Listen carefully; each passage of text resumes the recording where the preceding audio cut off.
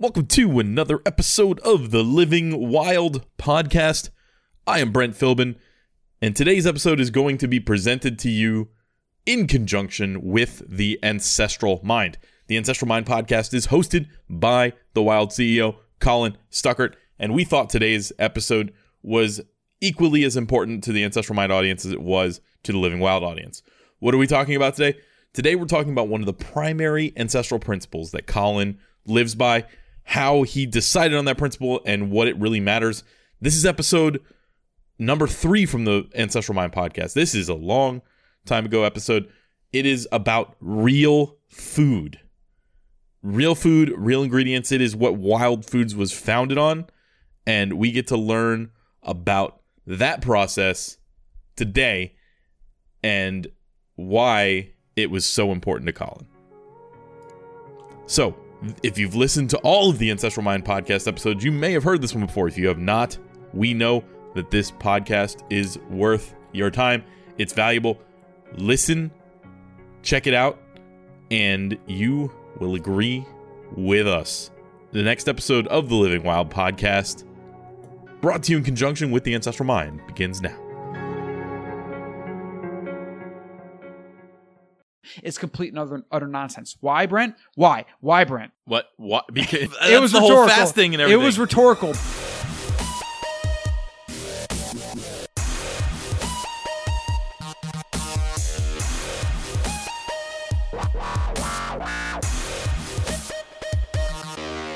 Welcome to the Ancestral Mind podcast. My name is Colin Stuckert, founder and CEO of Wild Foods Co. and theancestralmind.com. I'm here with Brent Philbin from Crypto Basic Podcasts, our producer and co-host who needs to figure out how to work audio gear.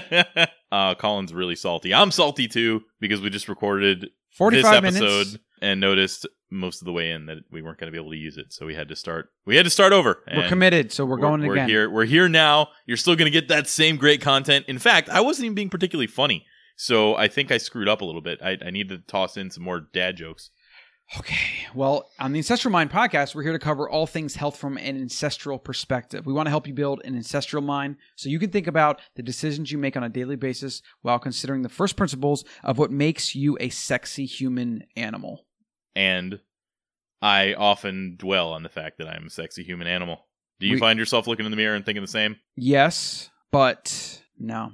My name is Colin Stuckert. I moved to Austin 4 years ago to start Wild Foods Co. after my past life as a gym owner, blogger, and juice bar owner. Brent likes long walks on the beach, or living on the beach and not walking on the beach, I should say, because that's what it was like when I used to live with him. I think I lived on the actual beach when we lived together at that place. You went there once or twice? Maybe once or twice. The second time I lived there, I went there a lot more. But also, what's a funny fact about yourself or anecdote? That's not 10 minutes. I do tell long stories. Really? You can't come up with one thing? Well, no. You put me on the spot, and it's crazy. I once got 100. I'm sorry, not once. I got 178 people in trouble in school twice on 2 separate occasions, very far apart. But those are long stories, so I don't even remember what they are. But I'm not going to ask you about them right now. At one time, we videotaped some parties, and one time we passed out the answers to a test. They were even completely different things. So stay tuned for a future episode when Brent will share each of those stories. And also do us a favor and rate us on iTunes while also leaving us a comment, like, feedback, whatever. You can send emails to ancestralmind@gmail.com or info@wildfoods.co. That's .co. Brent, last episode, what did we talk about? Well, the first one we talked about our environment. And then the last episode, we gave the big picture overview of the different areas of living ancestrally and having that ancestral mind. Yeah, we did. It was kind of just like a big overview of the concepts of evolutionary biology, of the mismatch concept. And it's basically about how humans lived in the wild 12,000 plus years ago before we invented agriculture and we changed everything. Before we had technology, iPhones, toilets, grocery stores, we lived in the wild our entire lives, usually with a small band of other humans. And it directs everything that makes the healthy or unhealthy human animal is by mimicking how we used to live. And today, we're completely mismatched, completely backwards. We go into all the different ways that is. Today's show is actually about food and how our food system, how much we eat, and then more importantly, what kinds of food we're eating that is completely mismatched. And as a result, we have a 40% obesity rate. We have about a 60 to 70% of Americans are overweight. And other countries around the world that are becoming more industrialized and affluent, like China and India, are having increased levels of obesity as well because all the big food companies are going in there and just messing shit up. It's a sad day when they're catching up to us. We're not going to be the stupid fat Americans anymore, Colin. No, eventually we're going to be a global species of fat, dumb people. You made me think of a question that I have for you. Okay. You said that you mentioned toilets as one of the things that we invented. Do you have a squatty potty? No, because I'm flexible enough to just squat on the lid. Wait, so when you poop, you squat on the lid? Yes. What? How have I never seen that before? How Oh my have you God. never seen me poop? Well, I wonder. yeah, but I feel like I should have gotten a picture, or I am going to try now. That's my the new squatty mission. potty gave me the idea to even do that, and then I'm like, oh, well, wait, this is the way to do it. And then if you actually look at the way they, like in China, when they have the toilets that are basically on the Holes ground, in the ground, everyone's squatting, right? It's a natural way to do it because when you're a functional, healthy human, you can usually squat ass to grass. And if you can't, it's because you're in disrepair. Yeah, you're not certainly can't. You're not using your body, your limbs, you're not moving enough, etc. And that's just another mismatch. You know, maybe we'll do a whole episode on posture and things like that. But today's episode is sponsored by Wild Foods Co. Get your obsessively sourced real foods and supplements from trusted suppliers around the world. Check out our full selection of superfoods over at wildfoods.co and use code AMPodcast12 for 12% off your entire order. Brent, what's your current favorite Wild Foods product? And I know you haven't tried many, but I know there's one. I've tried a lot. The one that I use the most is clearly the MCT oil. I put that in a lot of things. I have been reading up on the benefits of that, and it's all good. And as we'll get to later in the episode, when I had some stints when I was doing ketogenic diet, the MCT oil was super helpful for getting into ketosis faster. Yeah, and you can also cook with it. I put it in my butter coffee, things like that in the morning. It's a great all-purpose, all-around oil that's also good for massage and some other things in the bedroom. If you want to experiment, that's something. It's not really our approved use, but you would probably approve using it that way. Well, I feel like maybe Wild Foods should have a subsidiary called Wild Sex. And maybe we start with MCT oil-based wild sex products. Sam would not be happy because we have to focus. Okay, focus. Stop talking about sex, Colin. All right, let's get into today's episode, all about real food. Now, we did 45 minutes until my co-host, who's I don't have the words for him, but we lost 45 minutes of me doing a lot of the talking, actually. So for him, it probably was fun and funny. And so I'm still a little salty about that, but we're going to keep this to 2 episodes. Yeah, we're going to break this up because this is a long episode anyway. So this is going to be like part 1 of food, of real food, of nutrition. And then part 2, we'll just figure out wherever we left off. We'll get right into it.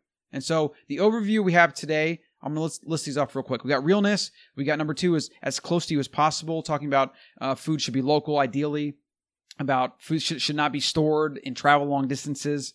Then number 3, we talk about cooking a little bit. What are the best methods of cooking? What cooking methods to stay away from?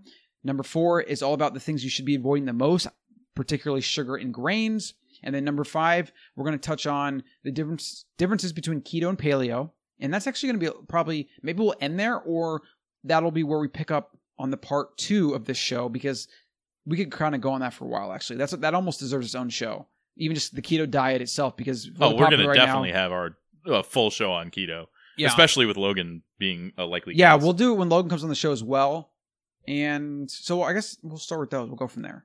So before we lost all of that awesome footage we had, Brent, what did we talk about for the first point? Well, we talked about a lot of things, but the first point that we're trying to make is make sure your food is real versus processed or unreal. I don't know what the right term is. Yeah, not real. Not real food. Right. The number one thing that you said for that was making sure that your food on the shelf does not have a very long shelf life, because the longer the shelf life for something that might not be a single ingredient item, the more likely it is that is going to be further away from an ancestral style food. Yeah, further or away real from food. nature. It's going to be more likely to have preservatives. It's going to be more likely to have been heated or treated, or even treated with radiation, things like that. Like a lot of spices actually go through a low dose of, it's called non-irradiated, it's irradiation, I believe it's called. And I think it's a low dose of radiation. And they use that to kind of like kill pathogens or whatever. But you know, these are all things that can be done that maybe there's a little thing on the label that they said they did, or maybe they don't even tell you. And basically,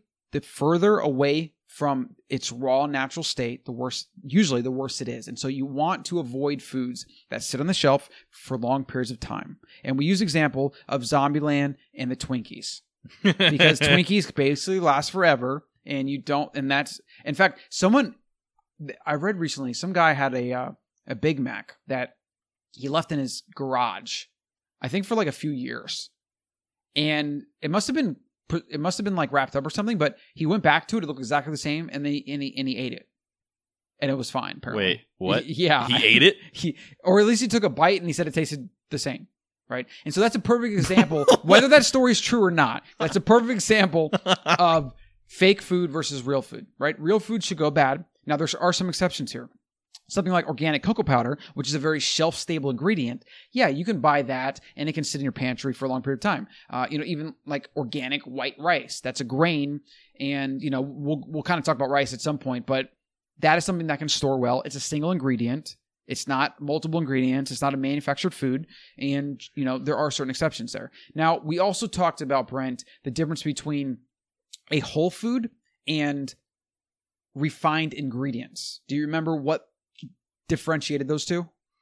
Well, the basically the refined ingredient set is the more stuff you put into an item, whether it be a soup or whether it be even just an apple, and you start adding stuff to it. The more stuff you put in there, the more likely you are to find a problem along the way. So I think I'm going in the right direction here. Well, you're answering a different question, but the question was refined versus whole. First, define that. Let's define that. Yeah. And you don't really put things in apples. Define that. I'm going to say it wrong. Okay. So whole food would be an apple. And then what would be a refined part that you could get out of an apple? Oh, okay. So you could take the fructose out of the apple. You could take the fructose or the sugar, right? Yeah. Or if you took even apple juice, right? And you remove all the fiber and all that, and you have just the juice, which is basically water and the sugar, right? And maybe you have little vitamins and minerals in there, but that would be the difference between a whole food and a refined food. And so the number one food added ingredient in the world in the food processing industry today is, do you remember? It is high fructose corn syrup. Well, it's sugar. Okay, yeah. Yeah, it's sugar. And high fructose corn syrup is another form of sugar made from corn, basically. Like an even shittier form of sugar than regular sugar. It's even worse. And what's funny is high fructose corn syrup actually has, I believe it's 55% fructose, whereas regular cane sugar or beet sugar, which is the bulk of, when you see sugar on an ingredient label, it's usually cane or beet sugar, right? It's still fruit sugar. It's 50% fructose and 50% glucose. High fructose corn syrup, though, is, I believe, only 55% fructose, right? That 5%, right? Now, it's made from corn. It's not good for you, and there's a lot of other problems with it, but sugar and high fructose corn syrup, for most people, are the same thing. Right. And sugar is in everything. Literally everything at this point. Okay? And so when we talk about realness of an ingredient, I was talking about whole foods versus food that is basically manufactured by a company by taking a bunch of refined ingredients and putting them together. Now, like a piece of Wonder Bread, right? It's going to have like 40 ingredients or whatever it has. And each one of those ingredients is a refined single ingredient. You have the grains, you have, I don't know what else goes in Wonder Bread, but it's a bunch of crap. Like you have all that stuff that they then put together and make this piece of bread, right? And then you have, on another hand, you have something like, chicken, which is ingredient one chicken. It's just chicken, right? Or an apple that doesn't even have an ingredients list, right? Or a pear or whatever. Now, that's kind of the primary difference between processed refined food and just whole food. And I'm going to make a bold statement here, if everybody simply started buying and eating whole foods. Also, I want to clarify, we're not talking about Whole Foods, the business. We're talking about Whole Foods, the foods that are type whole, of food. Yes. Yeah, foods that are whole. It would pretty much fix the obesity epidemic overnight. It would do a few things. It would also put a lot of pressure on those companies that are making the choices to. We would change the food industry. Yeah, we would literally change the food industry forever. In the food, yes. But as with all of those things, it's a commons tragedy. Are you familiar with Tragedy of the Commons? I've read about it quite a few times, but go ahead and remind me. The trick is on a commons tragedy is recycling is like this, or maybe even like going vegan or global warming, any of these things.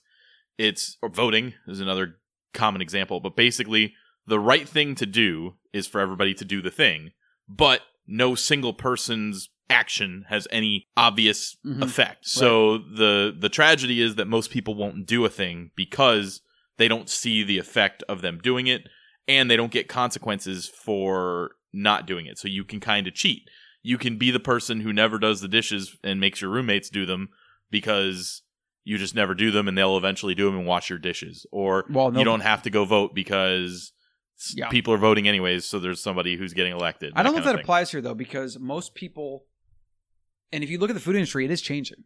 But because the dollars matter. Corporations pay attention to their margins. The stockholders pay attention to the profit. Also, new companies that sprout up to serve a lot of these keto, paleo, whatever, these new demographics and these new trends, well, then investors invest in those companies and they make more money and then they grow. And then the food industry is like, oh, well, I'm going to go buy up that company, or we need to do some R&D to make sure we take advantage of this wave. So like if it was just one thing you could do, like if it was very black or white, if it was very binary, I kind of understand. Like voting is like kind of like you do it or you don't, right? Well, you either eat the whole foods or you don't. And then if everyone ate in that same manner versus right now, the majority of people eating in the manner of I'm eating the thing that tastes the best and has the most sugar because it tastes better that way, then it would put the pressure on the companies that are making the choices to add the high fructose corn syrup and stuff like that to your food, and they would have to change what they were doing too. So it would change everything. It's happening though. I mean, that's why you want to know who's buying up all the small organic food companies that are following these trends. It's all the big food companies because they don't even know how to do the RD&D, so they're just literally buying them up. RD&D. RD&D. They do the role playing. I'm the fighter. You're the fighter. We need a bard. So this is definitely a tangent, but I think the point is, and also you have the secondary side effects. Like if you're going to be eating that food, you're going to continually every year gain a few more pounds and be a little bit sicker and have to take more pharmaceuticals, and eventually you're going to get a preventable disease, and it's going to shorten your life. And so there are other variables here other than just like let's change the food industry based on what we're paying for, or whatever. Also, the other point is not only do you not give these companies your money, but you actually support the other small companies. And as they grow, like I said, they get the attention of investors, they get the attention of other consumers. And then like with enough time, I think we're going to increase a lot of these different demographics, and we're going to really change the food industry, at least to whatever ceiling we're going to hit. There's still going to be the majority, I think at this point, the majority of people, like in the United States, for example, or in China or India, when they're fully into a food industry and have industrialized food, there's going to be the bulk of people that want to buy cheap food that don't care. That's just going to be a part of that's always. Or that's all they can afford. I mean, eating healthy is really expensive. Well, I'm glad you said it that way so adamantly, because we'll have a whole show on that, because that's not exactly accurate. Especially when you factor in other variables. Also, when you're cooking and you're batch cooking, buying in bulk, when you don't have to go to the doctor, when you don't have to have expensive health insurance, there's a lot of variables that come into play. It might seem cheaper right now, but over the long run, eating healthy is always better and more price effective. So number one, again, is the realness. So as little processing as possible and buying whole real foods and avoiding things that are in a box of package that sit on the counter and that have long ingredient lists. This is just a good heuristic to have. Avoid as many of the manufactured foods as possible. You have anything to add for that? That's the big actionable item you're talking about here. You're saying, like, I almost call it this: stay on the outskirts in a normal grocery store. The outskirts is where you're going to find the meats. It's where you're going to find the vegetables, the fruits, and that kind of thing. If you stay out there, you've got more of a chance of getting the right things than if you start going into the middle aisles and navigating those landmines. There's not much in the middle of stores anyways that you want. Yeah. Like there's very few things. Okay, number 2, close to you as possible. So this is the idea of local food. We talked a little bit about organic, not organic. We talked about some of that in the show that we've lost. We'll have to like refer to this as like the show we lost, like the Land Before Time or something. We're talking about the same thing. I'm going to be talking about this for years to come. Like the episode 3, the show we lost. We were talking about getting to know your farmer, asking them questions. There's a lot here, but the first thing is the reason you want to buy local is because food that's perishable, and that's, again, food that would be on the perimeter of the grocery store because it has to be refrigerated. You want those foods to be as close to you as possible. You don't want them to travel, because when they have to travel, they need either extra preservatives, they need extra heat, or they need extra things done to them to make them safe for travel. Did you know that they'll literally will ship apples when they're green and then spray them with ripening chemicals? So by the time they arrive at their destination, they've ripened, like crap like that. Like, and you can taste it. Like, almost none of us have had a really good organic apple off the tree. Like, it probably would taste like unlike anything you can even imagine, right? And you have all this crap produce in the grocery store that's been shipped halfway around the world. So getting to know your farmer and finding out what they do things, what they believe, asking them questions, and having a relationship with the people that make your food is just going to be the number one thing that people can do. And of course, raising your own food is even better. But that's maybe something we'll visit later on. Yeah, because for most people, Colin's it's just not gonna practical. get some chickens soon. Chickens, goats. I want to have some beef. We're gonna do a lot of cool things. I wanted to throw in a little anecdote here because I feel like you're the first person who's talked to me about the distance that food needs to travel to your mouth. But then I realized it's not the first time I've thought about that. I feel like I can't be the only one who thinks about this, but beer, when you talk about how Corona tastes different in Mexico, or the Guinness factory actually specifically rates how far away the Guinnesses need to travel from their factory to give them like a flavor rating. We've heard that. People have heard that before. People have specifically thought about that when they're drinking beer, but not when they're drinking regular food. So that's kind of interesting. Yeah. Obviously, Colin doesn't drink beer, but that is it was just a random little thought that I had. So that applies to actual food as well. People pay more attention to their beer and their wine and their alcohol than they do the freaking food. Yeah. Right? It's a perfect example of just how disconnected we are from even knowing anything about our food. It needs to become cool to know more about your food, because right now it is cool to be like where did that porter come from? Yeah. Is that a local brewery, or are we talking about a brewery in another state? Yeah. Yep. All right, let's move on to, so we close to you as possible. Oh, and again, the same disclaimer I gave in the show that was lost. That's what we're going to call it, the show that was lost. And was, if this is not going to be all encompassing, so we're just dipping our toe into the kiddie pool on all these topics. There's a lot that we can do on these. We'll cover a lot more later on, but don't get frustrated if we didn't explain it fully, or if you have any questions or anything like that. In fact, we want you to send us feedback so we can cover some of these things that you might be fuzzy on. Now, when I talk about these things, for me, I will probably gloss over things that might be basic because to me, they just are knowns, right? But to you, it might be something that you've never even heard or you don't have a full picture of. And so it can kind of create some dissonance in your brain. I want you to send me those questions so we can make sure to answer them. That helps us tremendously. It helps us with focus. It helps us with giving you the content that you want.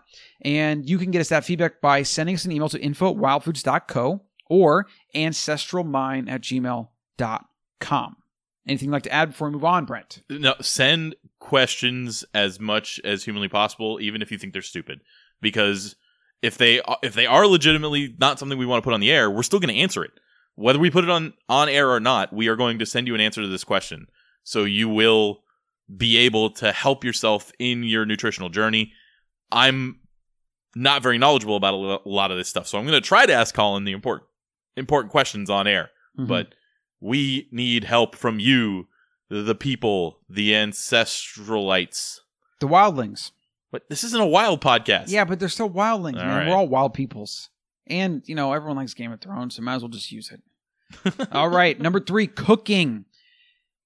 Use slow cooking. Stay away from high heat grilling if possible, and smoking. Don't ever blacken or burn your ingredients. That anytime there's black in the cooking process, it's almost always carcinogens in there.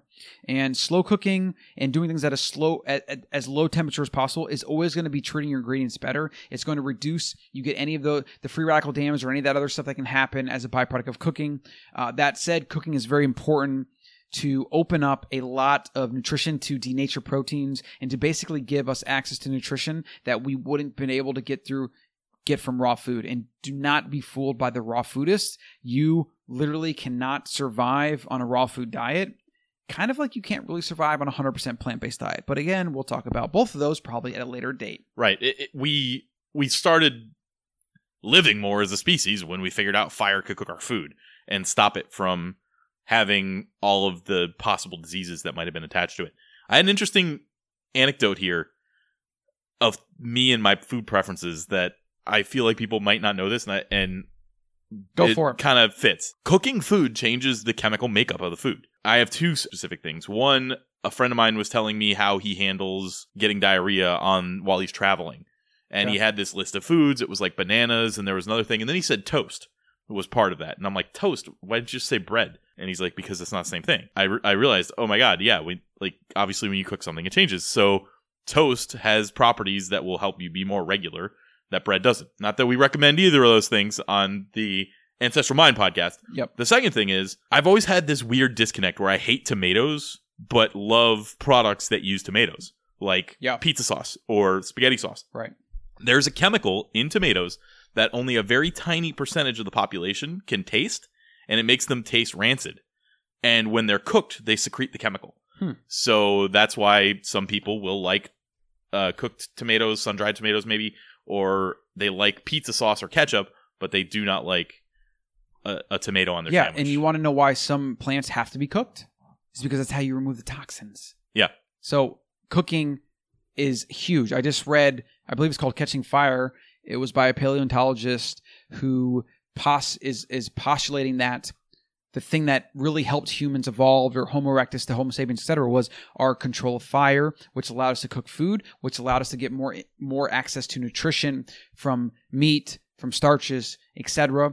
There's definitely some good stuff in there. I've actually heard some counterpoints to his theory, because he kind of figures that by getting access to fire is when we really rapidly evolved. But I've heard counterpoints that said we actually were already evolving before we had access to fire, because you don't really need to cook a lot of meat or fat from animals, and you can still get a ton of nutrition. And so his book was focused on, because we need to eat starch, to get starch in the wild, any starch whatsoever, plant material, you have to cook it like in the wild. Like you just have to really get the nutrition that you need to survive as a human animal, right? But we had so much access to meat and fatty fish, things like that, all things that you can eat raw, which kind of pokes holes in his theory. Either way, it was a really good book, fascinating read, and there's a lot to be learned just going deep and down into our evolutionary past to understand. Now, we don't have all these things figured out, and a lot of, it's just hard to really pinpoint timelines and things like that. But if there was something that you could signal as a first principle, it would be humans have to cook. I mean, we've been cooking for a long time, and we also really, really value cooked meat over not cooked meat, and that, or actually any food, because it's the reason we love like a charred steak with the Maillard reaction on the top and the caramelized sugars and things like that. There's more nutrition in cooked food that we can access. And this is actually something interesting. You know that if you eat 100 calories of raw food, Brent, you will not actually be able to absorb 100 calories. It's actually almost like a way to list calories when something is raw. Oh, so I should be eating all raw foods? It would definitely help you. It's actually really hard to gain weight. There's been a ton of research done with people that he mentions in the book that tried to survive on a raw food diet, and they had to like eat all the time, and then they still felt hungry all the time, and they lost a ton of weight. Interesting. Like they couldn't keep weight on, because there's just certain mechanisms in cooking where you have to denature certain things and unfold certain things and give your body access to certain nutrients that a raw food diet just doesn't let you do. The only thing I prefer raw is fish. Like most fish, I would prefer. Yeah, I agree. Raw. Let's get into things to avoid, because we could talk about this for a while. I'm going to actually save differences between keto and paleo for the second part of this episode, because this one's going to be a little bit bigger. Avoid sugar, grains, and then I have here legumes, and I'll also put lentils and white starches, or actually just most starches, to be honest. Why should people be avoiding sugar and grains? What do you think, Brent? Well, number one, the sugar is super addictive. And also in my experience, anything with sugar or grain is significantly more calorie dense for a smaller portion. So if you are trying to eat a real number of calories, if you're eating things with sugar, you're eating way too many, just because a small little thing with sugar in it has way more calories than a small little piece of meat, or whatever the case. So that's off the top of my head. Foods that contain sugar and grains are highly processed manufactured foods. Makes sense. Okay. I mean, you can't eat grains without processing, right? Like you can't. You would like throw up. You wouldn't even be able to eat it, right? Grains require a lot of processing to eat. Sugar, you can obviously get in fruit, but that's not where most people get it. Most people get it in drinks. They get it in cookies and ice cream and other things that are a bunch of ingredients put together that have sugar thrown in to make it taste good and are not good for you. And they are fast digesting. And that's another thing. And that's like, we can talk about that for a while, but like when you eat an apple, you have fiber and you have, you have to chew it, and you have other things that kind of slow the absorption of that sugar into your body. When you drink a Coke, there's nothing. It goes straight in, right? Like literal. And that speed actually makes a huge difference. Like if you were to eat an apple, and I think they've done some research about the absorption rates of things, but let's say that apple takes 2 hours to kind of get through your whole body. Well, it could take 2 hours to absorb 20 grams of sugar or whatever it is. But if you drank the same amount of Coke, you literally have that into your bloodstream, into your body, causing damage within like minutes, or even seconds, like immediate response. Mm-hmm. And that determines insulin response. It determines which then brings you down when you crash. Which insulin's primary mechanism in the body does a lot of things, but one of the primary things is a storage hormone. And so the faster you spike insulin, and the more glucose that gets into your bloodstream faster, the faster it is more likely, and the more likely it is to go to fat cells. And again, we're going to have a whole, maybe a biochemistry episode where we talk about fat gain, fat loss. We talk about why calories in, calories out is kind of nonsense. And, calories matter, but they don't matter the way people think, and they don't matter as much as you'd think. And so that's why number 4, avoid grains, avoid sugar, avoid legumes, lentils, and these other things that are very carb dense that cause high insulin and high blood sugar responses. Because, and this is a heuristic, again, I'm not covering every part of this process, but the more insulin and the more blood sugar that you have in your body and in the shorter period of time, the more likely you are to gain fat. So this is why the heuristic for everyone should be the more sugar I eat and the more carbohydrates I eat, the more likely I am to gain fat, and or the more likely I am to prevent my body from burning fat. And this is what people don't understand. And this is where the whole eat 7 meals a day thing, when they used to tell you that's how you stoke your metabolism, is complete and utter nonsense. Why, Brent? Why, Brent? What?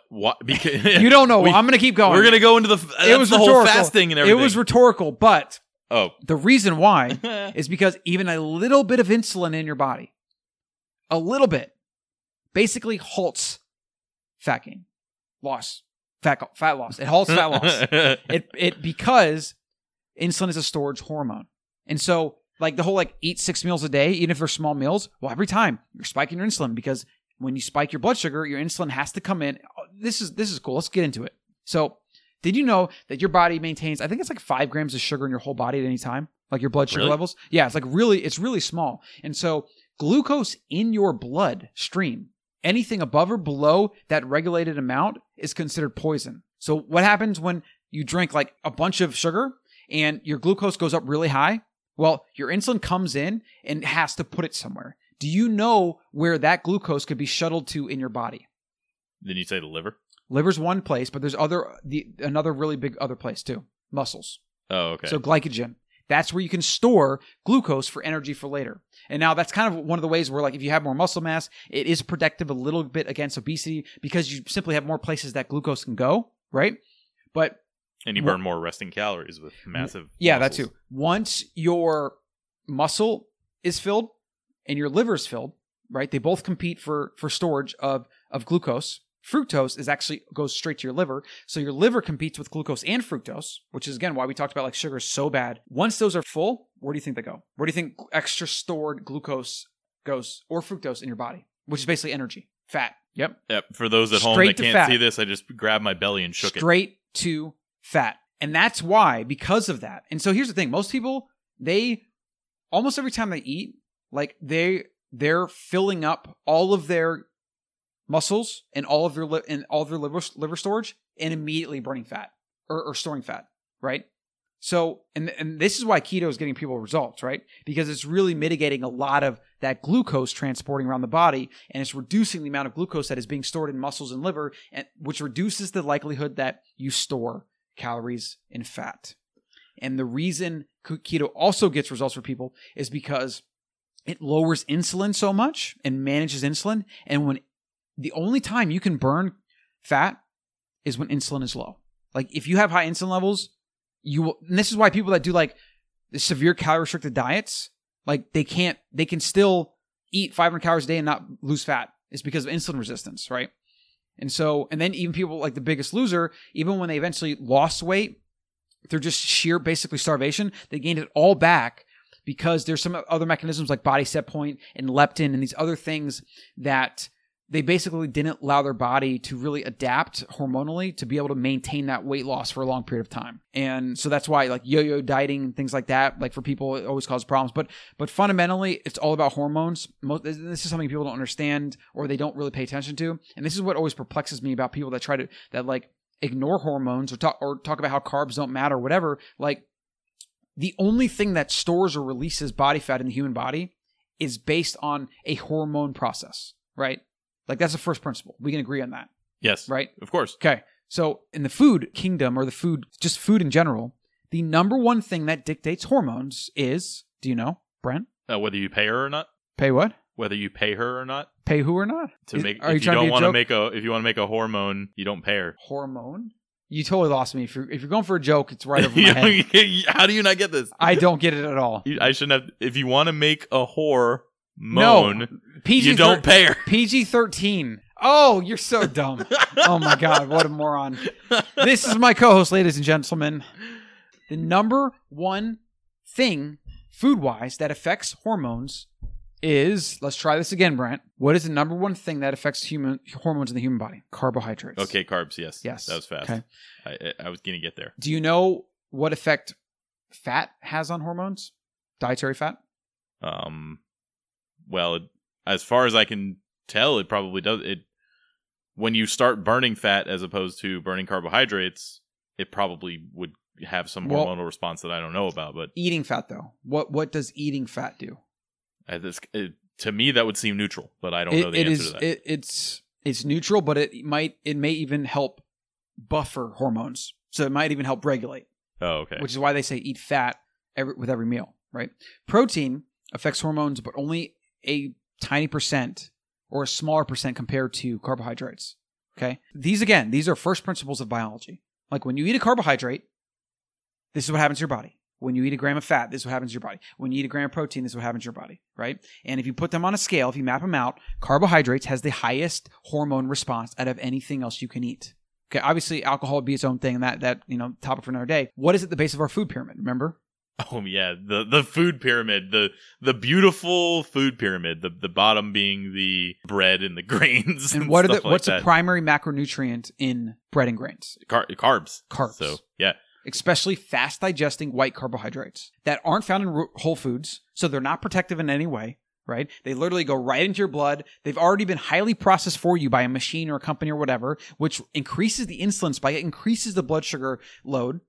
And it just, like, when you start thinking about these things and talking about them, it all starts making sense. Eating small meals, eating a carb-based diet, like you can see how literally based on your human biology that is universal for all of us. Can't you see how backwards that is? I mean, Like, what do you think? Like, isn't that insane? I have a random question for you that came up in the middle of this. How do you feel about those cold pressed juices that are in like all the healthy stores? Because I had a long argument with Lockie and RJ about this. Okay, well, where I tried to tell them that it was not healthy to tell me eat what that. Their defense was. What were they saying? I remember looking at what they had there, and it was a cold pressed juice that was like 400 calories or something like that. I remember telling them, I'm like, that is not a healthy thing to drink. Mm-hmm. You drinking that makes you think you're drinking something healthy because you got it out of this part of the store that looks healthy, but you're not. And they're like, how can it be unhealthy if it's just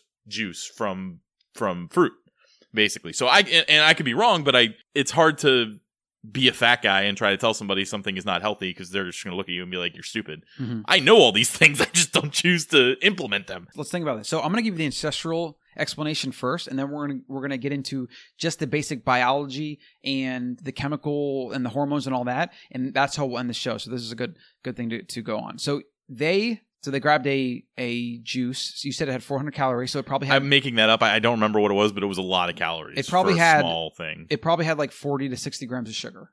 Mm-hmm. Okay. So based on our discussion so far today, what is the number one thing that contributes to fat gain in the human animal? Is sugar or carbs in general. Well, and carbs are sugar, but it's another category. But yes, it's sugar and carbs, right? Now, what in the carb category, what contributes to fat gain even more? It's a carb, but it's a different kind of carb. You're talking about fructose specifically. And fructose is sugar. So you could say sugar, but it would be fructose, right? So if you have a purely white starch, so like a potato, for example, it's going to have the same amount of calories. It's going to be a fast digesting carbohydrate, but it's going to have 0 grams of fructose, right?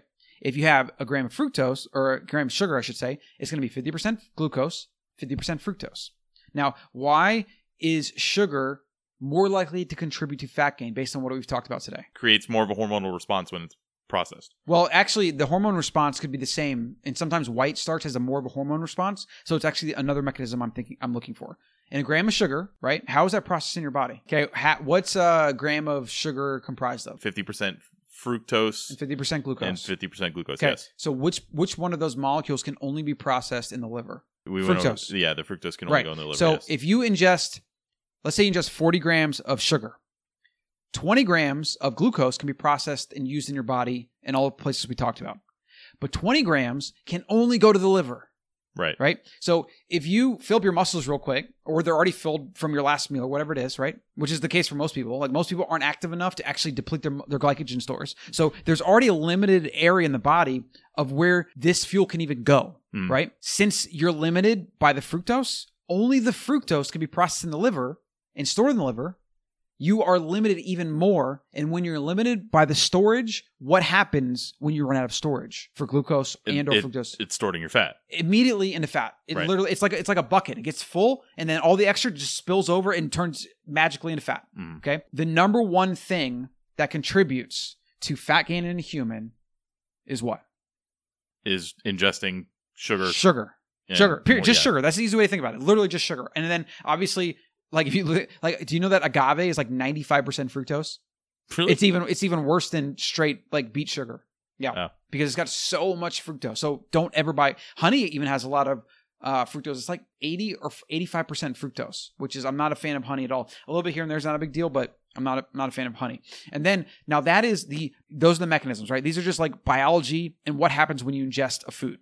So that would at least right there tell you that thing that's straight sugar, right, is not good for you, right? Especially for people that, like, those people were probably already overweight or trying to lose weight or whatever, right? It's even worse for them. Okay? Right. Now, so I want to get to more parts of that argument. Which would you, if you're gun to your head, you have to pick one of the two, which is better for you to drink? A can of Coke with less sugar and less calories, or that entire cold pressed juice? I don't know if Coke would be a good example because, we don't even know what else they put in Coke. But I would probably say the Coke because they had less sugar and less calories. More and even more so just less sugar. That's a tough one. But what would be the thing least likely to cause fat gain or to prevent fat loss?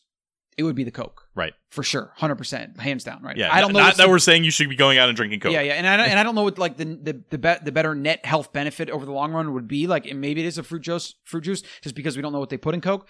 But as far as fat loss goes and preventing fat gain, definitely would be the fruit juice would cause more damage. And that's why juice fasting and all that crap they sell, complete scam. What was that documentary? Complete scam. Fat, Sick, and Nearly Dead. There's somebody like told me you have to watch this, it'll change your life, and I'm just watching it. I'm like, wait, what? Yeah. He didn't if you drink your food, you're gonna lose weight because this is insane. This is the most unhealthy thing I'd ever seen. And I think a lot of that is if it's like with celery juice or greens, that's one thing. But the juices where they're tasty, sweet juices with 30 to 40 grams of sugar in a serving, no, absolutely not. Not good for you in any way.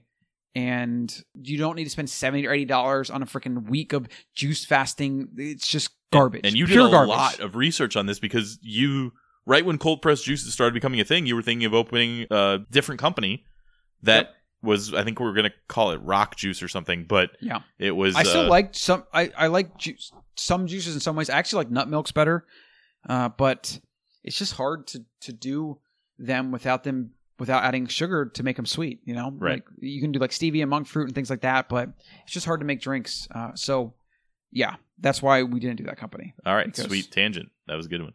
Now, where were we with that? So you were defending, or you had your friends that said that, and we established that it's not healthy because it literally is a liquid fat gain They should just call it liquid fat mechanism. gain. That's what fruit juice should be. And obviously, fruit juice, most people kind of understand this point that fruit juice is not a health food.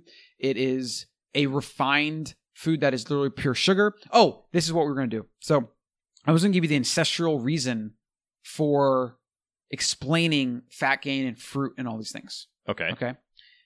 The ancestral reason for this is food in the wild, or fruit, I should say, in the wild, is available at a limited time of the year, generally. Right. It's also when it's in season. It's when it's the most ripe. That's when it's the tastiest. That's also when it has the most fructose. Okay. Now, we've already established that fructose is like auto fat. It's pretty much what that does. Why do you think there would be a lot of fructose? And why would the fruit be so super sweet at a very select time of the year? I think I know this. The trees need to spread their seeds or something. That is a mechanism. That's a mechanism that the fruit itself uses, or the plant itself uses to procreate. Yes, that is absolutely correct. And so I guess it's not even the purpose, but what would the byproduct be for us so that we would adapt to gain fat? This is basically it. Like, we adapted to gain fat when we had access to fructose.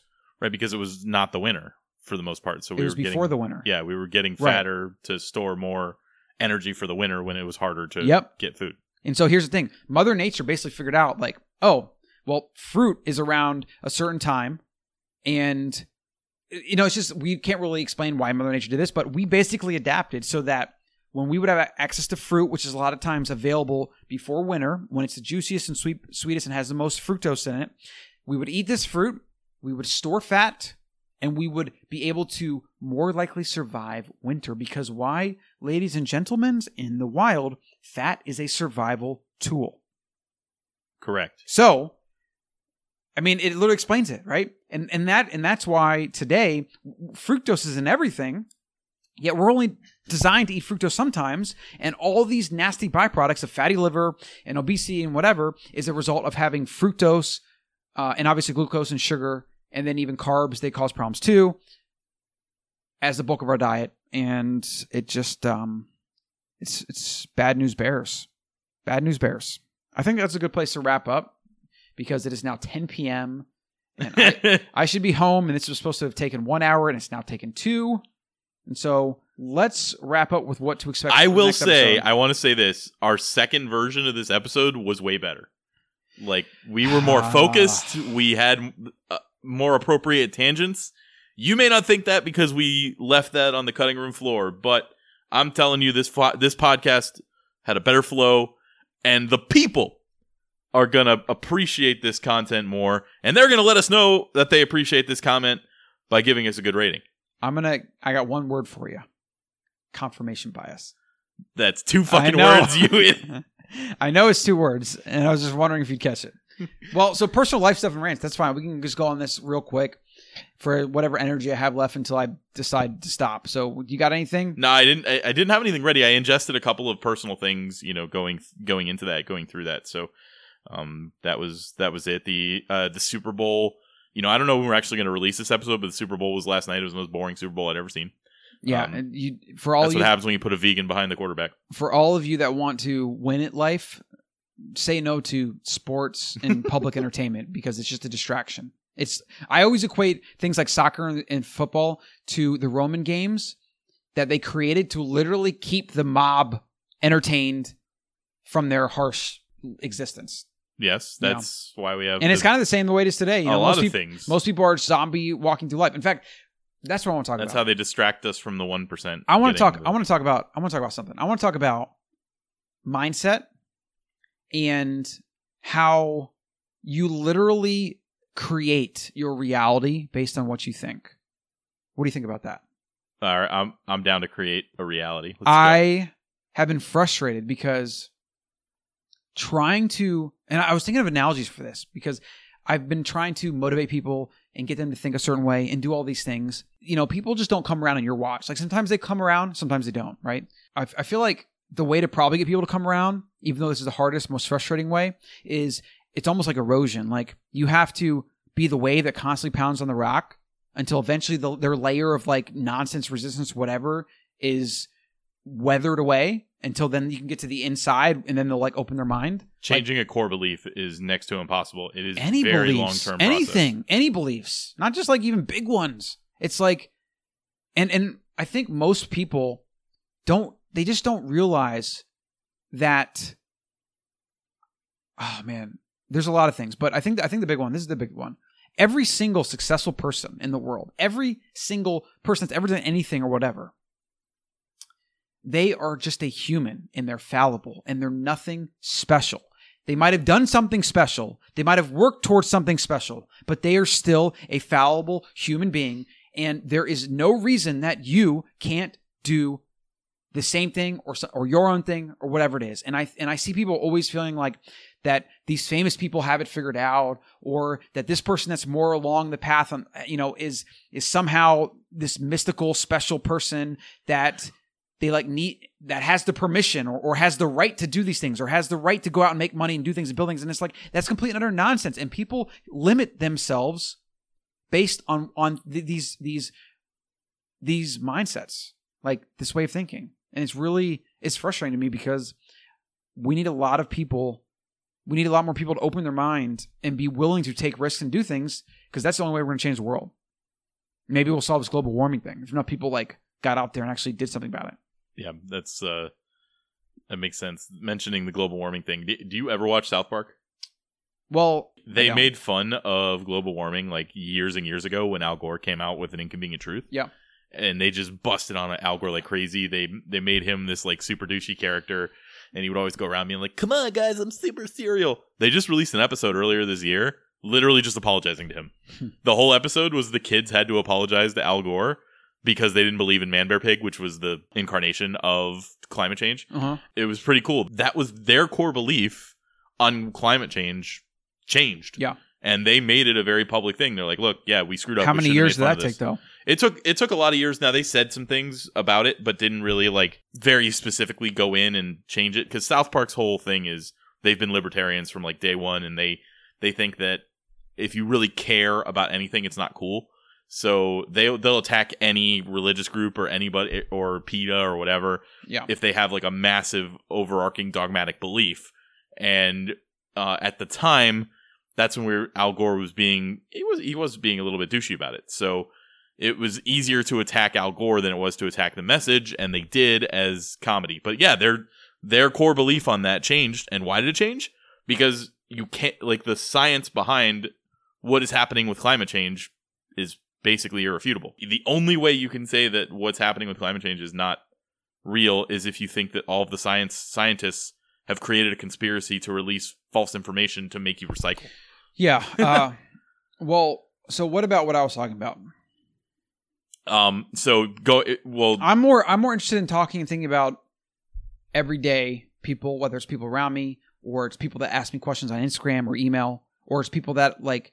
I mean, there are so many intelligent, capable people out there that just will live their entire lives taking what's comfortable because either that's the conditioning they have from their childhood or because they don't think they're good enough or some other bullshit. And I can't stand it when I see that. You are unique in that aspect where you really feel some responsibility to help somebody change. That's why you've got this podcast. That's why you've got that brand. I am not as good of a person in that regard when somebody is dug in on a belief.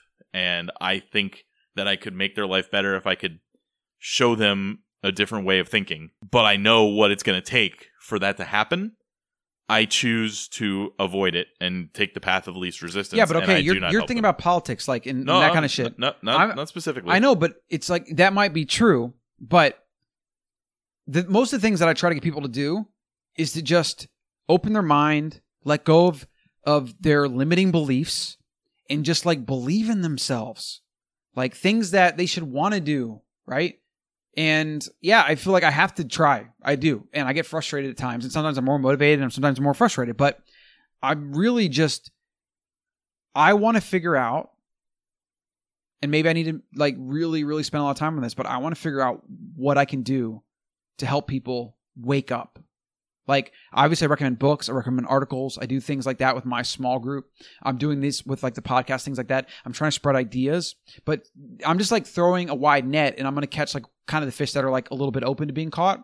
But I want to figure out what can be done to get to even just open up, peel back some of the layers and make people a little bit more self-aware, right? And just open their mind a little bit to at least be able to give themselves a little bit more opportunity to just do something and be something and think differently, even if it's just a little bit.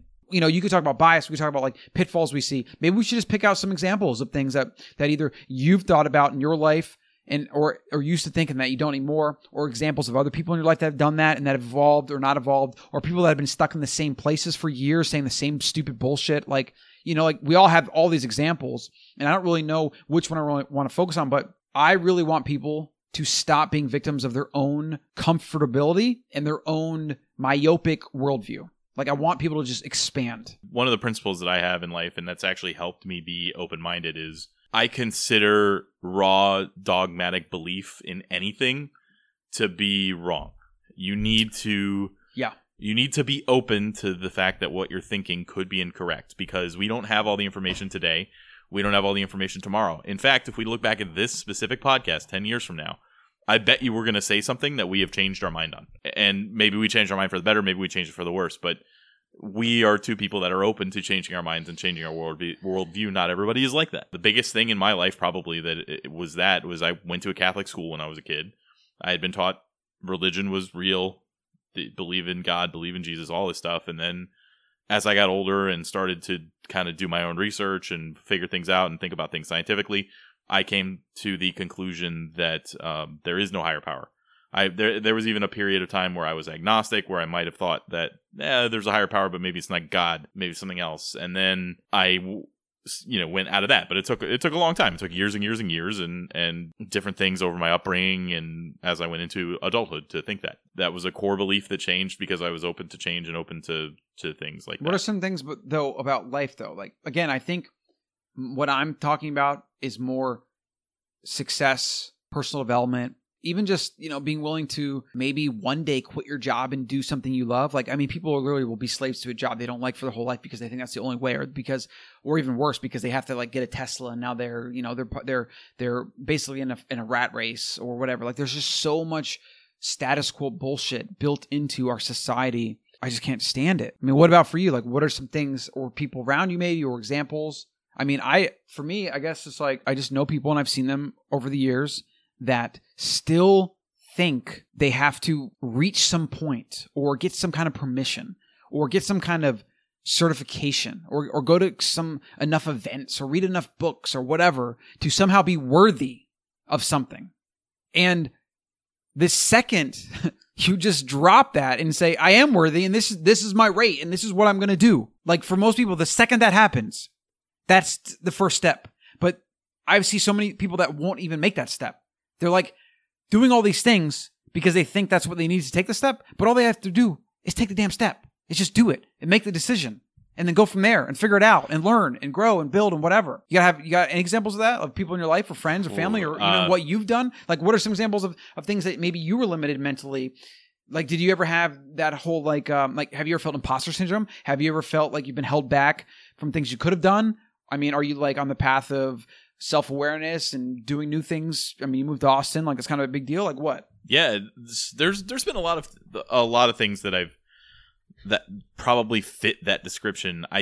When you were talking there, one of the things that I would think of is travel, where when you tell people you should travel and experience things, and they have a list of excuses prepared for why they can't do that. Rather than a list of things they need to accomplish so that they can. Once you've decided, hey, I want to go to Europe for 2 months. I'm going to Europe. Sorry. Not that you've decided you want to, but that you are going to do it. I promise you can figure it out and you can do it. It doesn't cost that much more to go there than it does to live at home. So you're saying maybe you've told people, or you've tried to get them to travel with you. You hear those kind of excuses. Yeah, I hear those. I mean, I have a lot of friends who have up and done it. Yeah. The last time I did a long Europe trip, I was there for 45 days, I think, and I just planned the whole trip alone. I was going by myself, and my friend Brian Goldstein joined me. He just was like, "Yeah, all right, I can do this. Let's make it happen." And he went. So I was just budget conscious the whole time, and I made sure everything fit within, and I traveled, and it was fine. I've spent 180 days at sea on cruise ships. I've done all that stuff, and I've done all that stuff because I just decided I wanted to do it. So yeah, you also you mentioned they make either reasons for doing it or excuses why they can't. Right.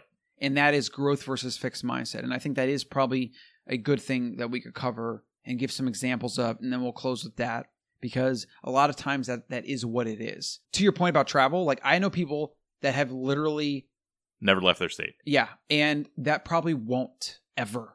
Or they'll go one place their entire life. Yeah, they think traveling to the city that's a 2-hour drive away always, is traveling. Yeah, it's always money, or it's always some BS, right? It's never, I'm going to go here, and then I'm just going to like do what I need to do to make it happen. Mm-hmm. It's like, I know. It's very frustrating. But and then there's another group of people that go travel and stay inside the hotel and eat inside the hotel and don't leave the hotel, and they think they're traveling, but that's another story. I've never experienced that. That's just weird. Yeah. But so the growth versus fixed mindset. So are you familiar with this concept, Brent? Yeah, I mean, I'm not familiar with it by name, but what do you think a growth mindset is? The growth mindset is I am, if I'm going to define something I've never heard the definition for before, I am going to get better at this, or I'm going to do these things in a better way, a different way, rather than I can't do these things because of these limiting factors. Okay, a little bit, kind of. So stripping it down kind of away from our example, a growth mindset is about the idea that if I do something, I will get better. So it's effort equals reward and improvement. Now, with that definition being of growth, what do you think a fixed mindset is? That is, I'm already as good as I can get at something. Yeah, or I'm already good or bad at this. Yes. And so obviously schools, we all had this because I was like, I'm not good at math. And then when I got out of school and I was in business and I'm like messing with spreadsheets, I'm like, I'm good at math. Yeah, or like, when you were crushing souls at poker. Right. But now it's like I'm good at math because I've invested a ton of time into figuring this stuff out. Yes. Right. And this is like, I think, one of the biggest plagues in the school system, and even parenting, and how we like tell kids, oh, you're naturally gifted or whatever. That's nonsense. What they tell you should say is you should always say, you worked really hard at baseball and now you're really good. That's awesome. Like stuff like that, right? You got to implant into their seed the connection between work and progress. Now, how does this apply though to what we were talking about in personal development in life? Like where are some examples that you've seen in your life of people that have had a fixed or growth mindset? Well, I mean, it's kind of applied to travel because, that is basically those two different people. I mean, we can be very completely personal with me. When I lost weight that first time, I had never run before in my entire life, and my answer to that was I can't run. Yep. I tried to play soccer. I was a goalkeeper, so I wasn't running around the field. I was a good one, but there wasn't a lot of running involved, and every time I ran, I got a massive stitch in my side. So I just thought there was something wrong with my body, so there was no way I could run. But I didn't research that, obviously. So the second time, I'm like, makes no sense that I'm the only one on the planet that can't run, right? So I just started researching it, and I found out why I was getting that stitch and how to fix it. And then I was able to successfully run through a 5K within, say, 2 or 3 months of making that decision. Yeah. Which, if you had told me at 18 years old, Brent, you could do this, I would have thought you were batshit insane. Yeah, your research allowed you to basically dispel some of your fixed mindset. Yep. And then I just got slightly better and better at the running situation each week. Why do you think people would be afraid of a growth mindset, though? Status quo, probably. Like they like things the way they are. They want to come home and watch the nightly news every night. They want to come home. Well, yeah, comfort and routine, sure. Yeah. But what does a growth mindset kind of imply? Like, what comes with the territory? Well, they don't want failure either. So if they try to do something that they currently can't do and then fail at it, that's going to feel worse than not trying at all for some people. So they can't handle. I guess I could see slow that. strides. Maybe, but it's more a growth mindset implies you have to work. Yes. Like it's literal investment of time / work equals result. Like that's growth mindset. That's what it is, right? Fixed mindset is I'm just good at this, so I don't even got to practice, or I don't got to try, or whatever, right? That's why you will never see, and it's like this conversation we had with Ebony last night, a friend of ours who is friends with Shaq, and he was like ripping on her, saying like no, you need to think like a champion. You don't, right? And he was like yelling at her because, and she'll readily admit it, because she's very limited in a lot of her mindset beliefs about certain things around what they were talking about. And my point was, the reason Shaq was doing that, he's probably taking it out on you, is because he's the type of guy that everyone around him, he just sees like probably potential, and he just gets pissed off that everyone is just like so lazy or stuck in their own whatever. And that's kind of how I feel a lot of times. Like, I get frustrated when I see wasted potential, because I know what any human can accomplish. We're the most intelligent species in the known universe, even the dumbest of us. And we can all do things if we just focus and go and do it and believe. And you have to believe. That's why every champion is an eternal growth optimist. They believe it can happen. They believe in the process, and they believe in themselves, and they believe that if they just invest the time, they will do the thing. And like, I think a fixed mindset is like the current greatest sickness in our culture today. Or obesity. But then again, I guess the fixed mindset can lead to that. No, dude, fixed mindset. Okay, here's a good one. Every time I've ever been at a coffee shop and there's been overweight people next to me, you would not believe the amount of victim mindset, fixed mindset bullshit that comes out of their mouth. It's like, I'm telling you, it comes with the territory. Yeah. And it makes sense, because people create these illusions about what they can or can't do, about what's easier or natural or not, or whatever. Like, it, I mean, most obesity, like obviously there are exceptions here, is going to be a result of mindset.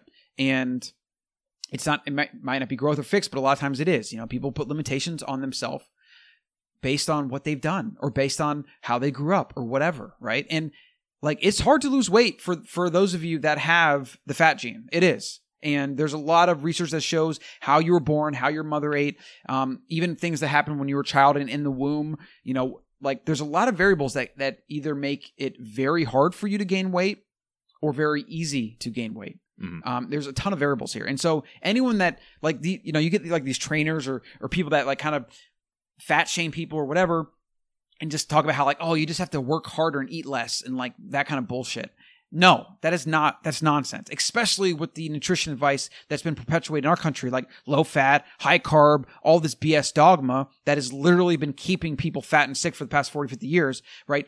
Then you add that plus having the fat gene and like being hard to lose fat, like, it's no joke. Like, I'm not going to pretend for a second that it's easy to lose weight, but the best way the best platform you have to live the best way, and it's the reason we're doing this podcast, is when you understand where the human animal, where it comes from, how it's designed, the first principles of biology. Like we talked about hormones today. Most diet books and advice and trainers and podcasts, whatever, have no idea how insulin works. Insulin is the number one thing you need to understand to gain or lose fat. It's as simple as that. Gain or lose weight even, right? Like, it's an internal in fact, most doctors don't even know. In fact, most doctors, they understand, what was it? I think they don't understand biology, but they understand like how the certain things in the human body works, but they don't understand maybe some of the interplay of other things, like how food affects, you know, biology and things like that. And that's just one example. Like, most doctors don't know shit about nutrition. So obviously a lot of stuff to talk about. Maybe some books we can give people to recommend. Maybe we can have a call to action. What do you think? Because we're going to have part 2 in this, and the next one we're going to do a lot of food again. Maybe we'll bring a guest on the show. Here's my call to action in this. If you liked this kind of section here about the mindset and then the rant, email us what you think you have that you can't change and why. Or email, and Colin will yell at you until you email some of your limiting beliefs. Email us like a short blurb about maybe your current situation or things that are holding you back. I get these comments on YouTube. We get them on our email regularly. Try to keep it, you know, short. I've literally had people send me like 6-page emails, and I'm just like, you actually think I'm going to read this? You know. And again, that's just not good form. Any of you that reach out to people online, like, or just when we're processing hundreds of emails in a day, we need to be able to read it quick. Well, here's the thing. Anyone that is ever reaching out to someone via email, if you want your email read, it needs to be as short as possible. Yeah. That's just like a good practice. Like these long 2-page rants or whatever, or like you got to get every point out, you need to just assume every extra word you add to that email decreases the likelihood that it gets read by like, you know, double, triple, whatever, right? You could probably study this stuff. Like you probably use eye tracking software to figure out like, once you hit this point, none of that gets read. Yeah. So just don't write long emails. It's a bad thing. And actually, I've had some major partnership issues in the past from writing long, heated emails that I definitely should have saved as a draft, and I should not have hit send. And I did hit send, and as a result, a lot of shit happened. Right. So good thing, just don't do that.